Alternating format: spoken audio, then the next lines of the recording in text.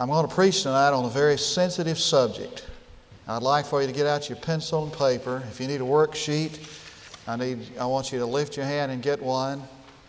Because what I'm going to talk about tonight, I don't want to be misunderstood, and I want you to be able to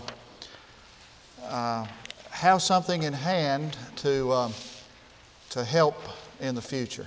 I think that where I'm going to head with this sermon is going to be helpful to all of us. And if you have a New Testament at hand, you'll need to turn to 1 Corinthians chapter 14 and find that place, and then put your finger at 1 Corinthians chapter 12. 1 Corinthians 14, 1 Corinthians 12.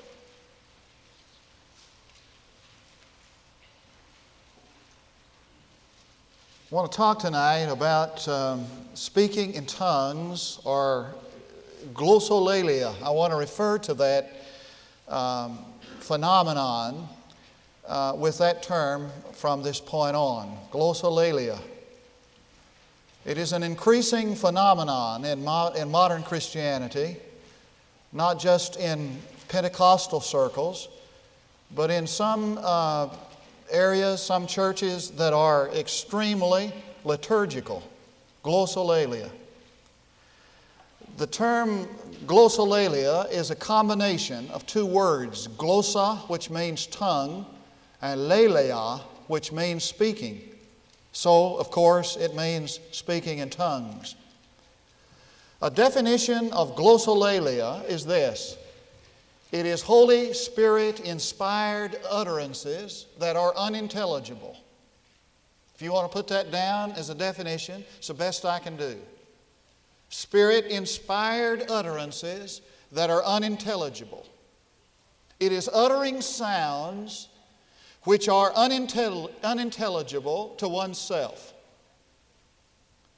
It is seen as a God-given capacity for prayer and praise, valuable because it enables the worshiper to sustain and even enhance attitudes of adoration and petition and intercession that he could not do otherwise.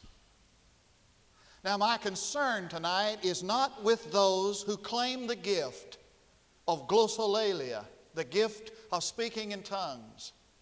My concern is with the extra-biblical claims that some people make concerning glossolalia. For example, that to speak in tongues is a sign of salvation, that when you are really saved, you will speak in tongues.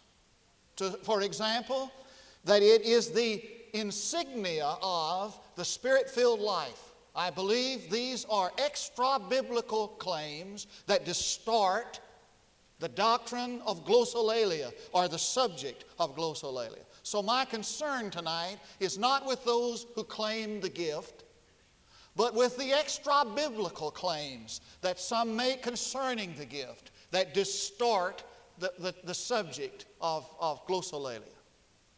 My concern tonight is with the non-glossolaliast who overreact, who would quench the Spirit of God in the church, and who would say that to speak in tongues is a phenomenon that is motivated and inspired by Satan himself. Now, I've heard that before, that speaking in tongues is not of God, but of Satan. I speak to those non-glossolalists who overreact and make that claim. Now, glossolalia, as I see it in the New Testament. Now, I must say parenthetically that I'm not absolutely sure that all of what we call tongue speaking in the modern day is what was tongue speaking in the Corinthian church. Now, that's parenthetical, and that's another problem. But I want to talk about glossolalia as it is glossolalia in the Corinthian church, not being certain that everything we call tongue speaking or glossolalia today is what was tongue speaking or glossolalia in the Corinthian church. For example, I don't believe that when someone sits down and instructs one as to how to speak in tongues, that is, by instructing them to loosen their jaw and say words or phrases in rapid-fire repetition, I think that is induced and learned tongue speaking, and not necessarily what is glossolalia in the Corinthian church. But glossolalia in the Corinthian church, in the New Testament, is one of the 9 spiritual gifts. These gifts are functional. That is, they relate to the whole. They relate to the body of Christ. And they are related to being a part of the people of God in the world. Now, to have a spiritual gift was the privilege of every New Testament Christian, and none were excluded, none were left out. Every New Testament believer, every Christian, has one or more spiritual gifts. And these spiritual gifts are functional and related to the whole.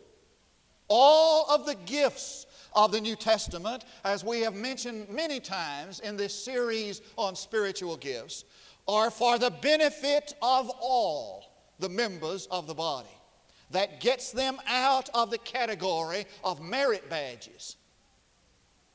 It gets them out of the category of rewards. Spiritual gifts are not insignias, and they are not adornments indicating a level of commitment. I must say that again. No spiritual gift is an adornment or an insignia that signifies one's level of commitment. Nowhere is there any substantiation for that kind of claim. Now, if you have your New Testament and you'll look at chapter 12, I want to read verses 28 through 30. And God has appointed in the church first apostles, second prophets, third teachers, then miracles, then gifts of healings, helps, administrations, various kinds of tongues. All are not apostles, are they? Now, in the Greek New Testament, that is a distinctive, called a distinctive negative particle. Now, that doesn't mean a thing to you, except when somebody explains what that means. A distinctive negative particle in the Greek New Testament demands an answer no. If it is a distinctive particle, it demands an answer yes. But every time it is a distinctive negative particle, it demands the answer no. So he's saying, all are not prophets, are they? Of course not. All are not apostles, are they? Of course not. All are not teachers, are they? No. All are not workers of miracles, are they? No. All do not have gifts of healing, do they? No. All do not speak with tongues, do they? No. All do not interpret, do they? No. So what he's saying in this text is that the gift of glossolalia is not for every person in the body, in the church. Just as every person is not to preach, or not to be an administrator, etc., it is absolutely ludicrous to suggest that everybody is to speak in tongues. All right, now what are some characteristics of glossolalia? 14th chapter. I want to just list some of those, outline them for us, and you just take a look at them with me. Number 1, glossolalia is speech that is addressed to God. Now, when you whatever else this means, we're going to look at the fact that what happens in the assembly where people get together, what is the most important thing that takes place? All right? Now, glossolalia is speech not addressed to individuals, from one individual to another. Glossolalia is speech addressed to God. Look at verse 2. It says, "For one who speaks in a tongue does not speak to men, but to God." So it's speech addressed to God. Secondly, it is unintelligible, meaning that those who hear it do not understand what is being said. Look at what's left in verse 2. For no one understands. This is speech addressed to God, and no one understands. But in His Spirit He speaks mysteries. All right? Second thing then is it is unintelligible. Those who are around, that is, those who are unable to interpret, do not understand what is being said. Third, the man who speaks does not understand what he said. Verse 13. He says, therefore, let one who speaks in a tongue pray that he may interpret. He does not understand what he said. Number 4. Glossolalia is a disengagement. Are you with me? Glossolalia is a disengagement of one's rationality. I'm up here preaching on this, and it just really disturbs me. Maybe I'm getting into flesh now. I hear all these people out here listen to what I'm saying, and every day you encounter this, and people want to know about it, and absolutely nobody taking notes. Well, not every, I shouldn't say nobody, but the majority of you aren't. Folks, we're dealing with something that you need to know about. Now, I'm going to tell you something. There are a lot of people out there who know what they believe about this. I mean, and it's not always biblically correct. You need to know about this thing. All right, let me get back to where I was. Spout it off a little bit. Fourth, glossolalia is a disengagement of one's rationality. Look at verse 14. For if I pray in a tongue, my spirit... Wait a minute. Therefore, if I pray in a tongue, my spirit prays, but my mind is unfruitful. Now, my mind is often unfruitful. The word means to lie fallow. That's what it literally means, to lie fallow. Now, my father used to farm, and every so often he'd let the land lie fallow. What was happening there was nothing was being grown on it. Nothing was being harvested from it. It was lying fallow. It was neutral. Now, when one has the experience of glossolalia, his mind lies fallow. It's neutral. All right, number 5. Verse 28. But if there is no interpreter, let him keep silent in the church, and let him speak to himself and to God. So that number 5 is that glossolalia is an experience which can be controlled. Now, sometimes somebody will say, well, I just lost control. I was caught up in it or in the Spirit, and I spoke, and I couldn't even control it.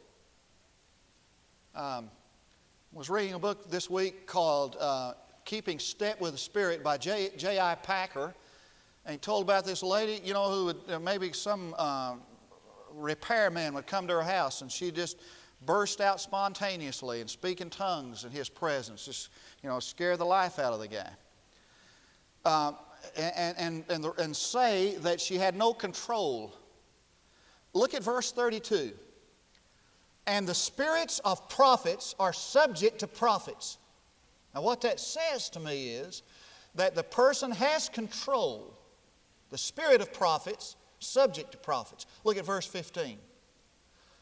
What is the outcome then? I shall pray with the spirit, and I shall pray with the mind also.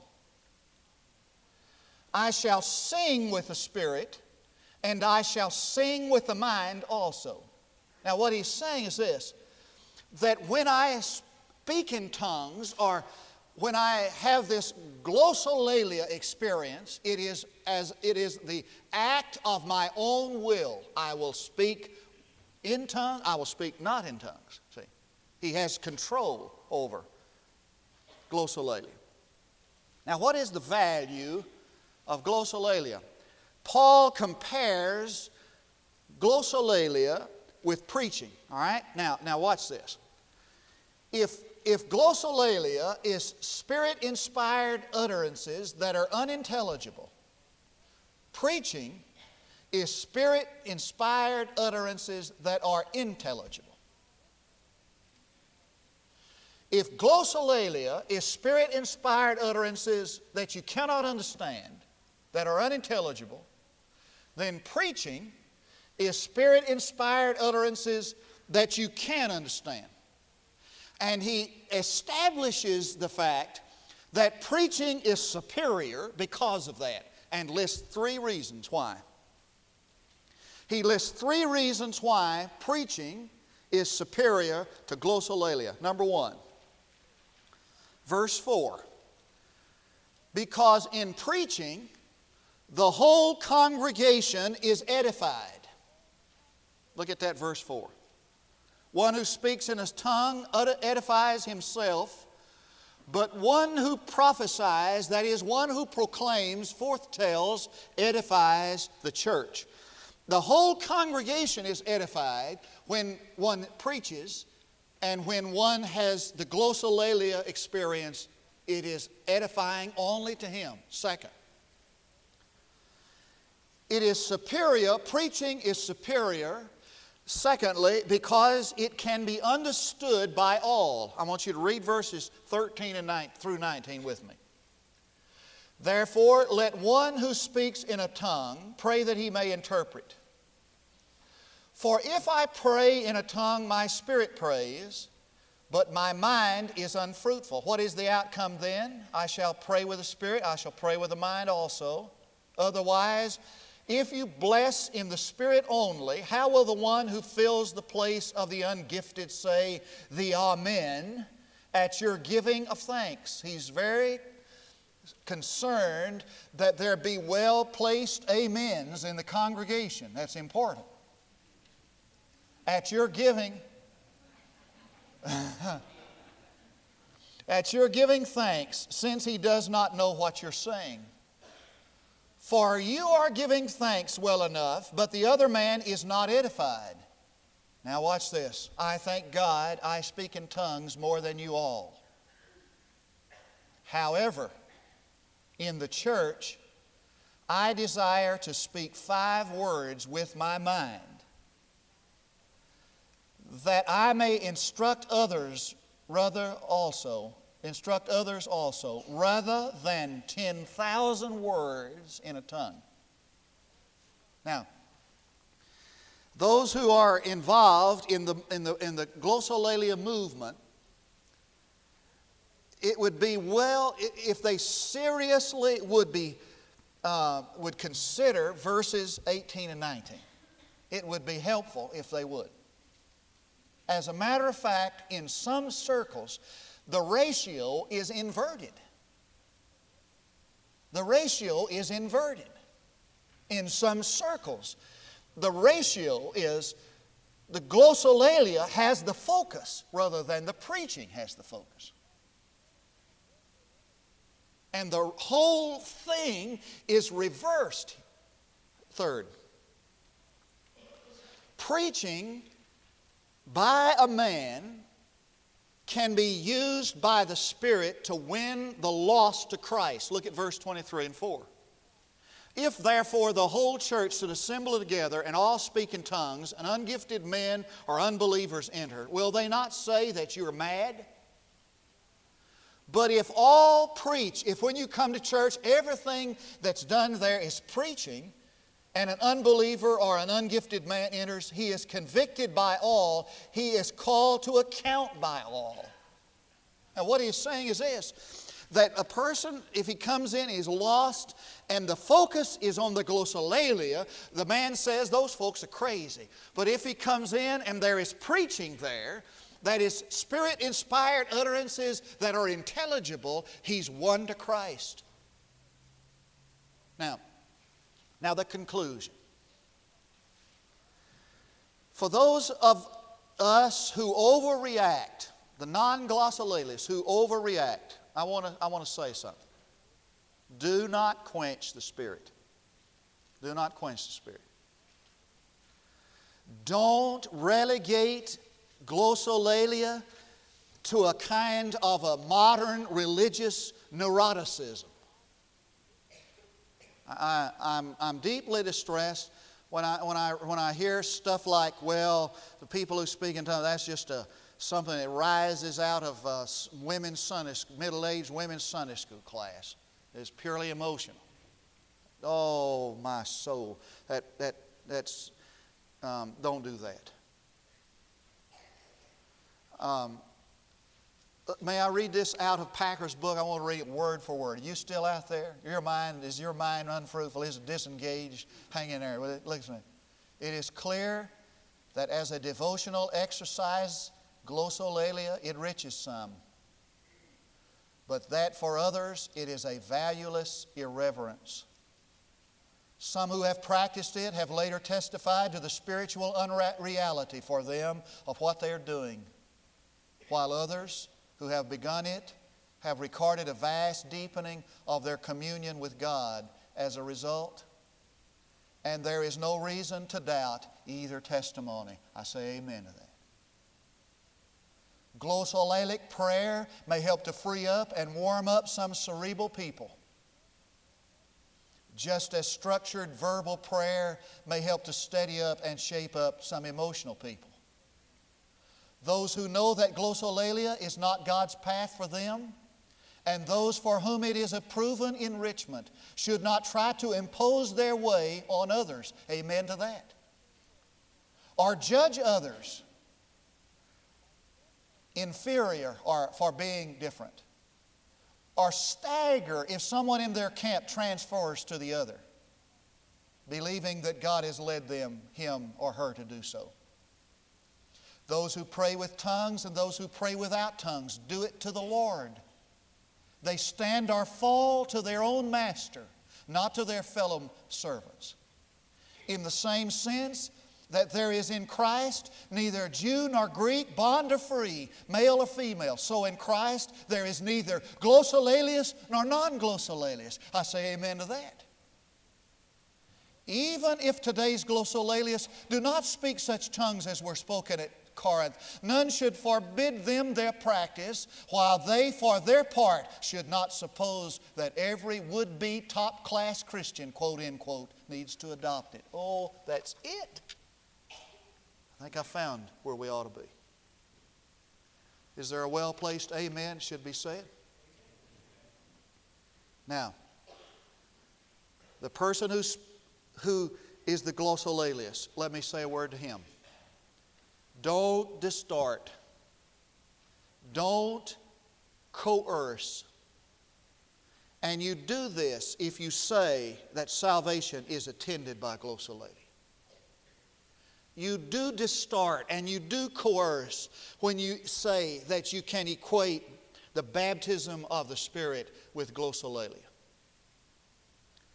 The person who speaks in tongues and who lacks agape love has less valid evidence of the infilling of the Holy Spirit than the man who has never spoken in tongues who has agape love.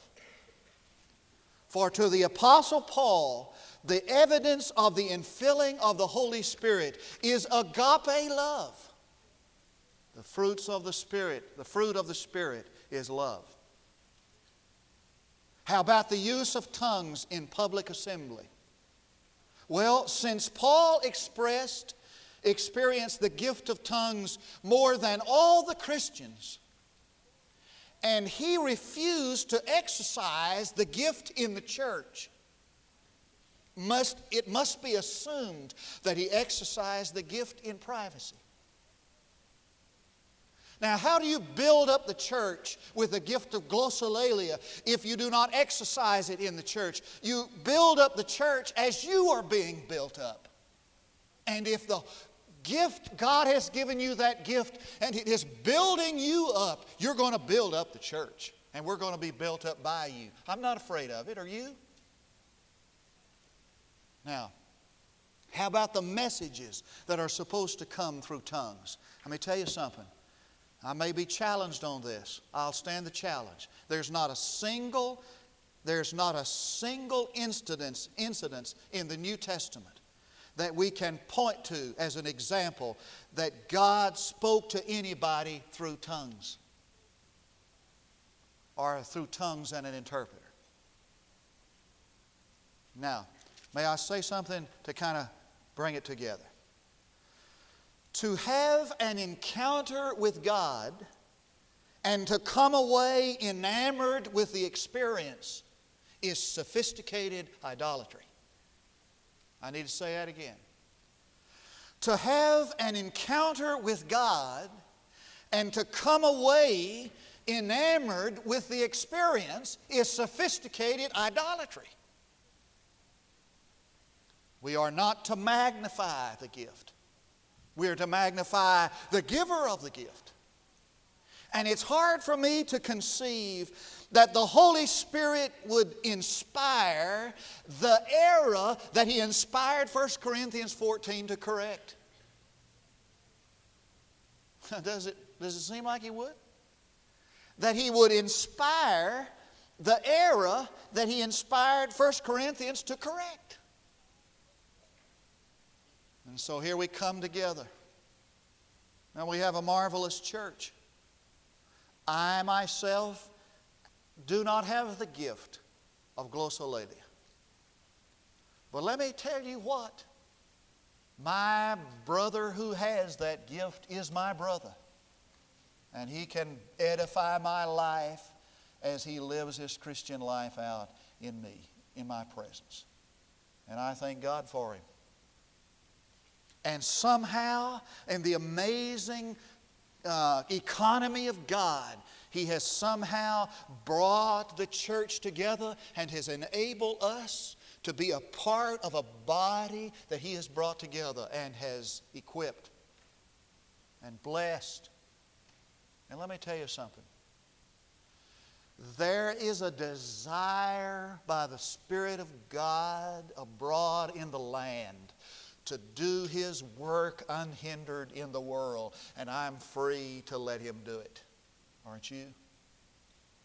In fact, I pray every day that the Holy Spirit will do whatever He sovereignly chooses to do in His office work, and that I not be guilty of ever quenching Him or hindering Him. And I know that the only way I can so be to enable that is to respond in gracious love to those that are not like me. Let's pray together. Heavenly Father, what a marvelous thing is your church. How wonderful. Lord, we aren't even able to comprehend what you're able to do. You've said that in your word, that we're not even able to imagine, even to ask or think what you can do. Lord, we want you to do what you want to do in our life and in our church. We don't want to stand, God, as a barrier in any way. Bless us, Lord. Oh, Holy Spirit, we love you. We're not fearful. We know you're God. You do only what's right. Lord, have your way. Holy Spirit, have your free access to every heart. I pray for it. Tear down every barrier with your power, O Holy Spirit, so the church is free to be in your presence and worship you, love you, serve you, without any fear or trepidation. God bless this word, Lord. Help it to be accepted as a message that's come from the Lord, because I pray in Jesus' name for His sake.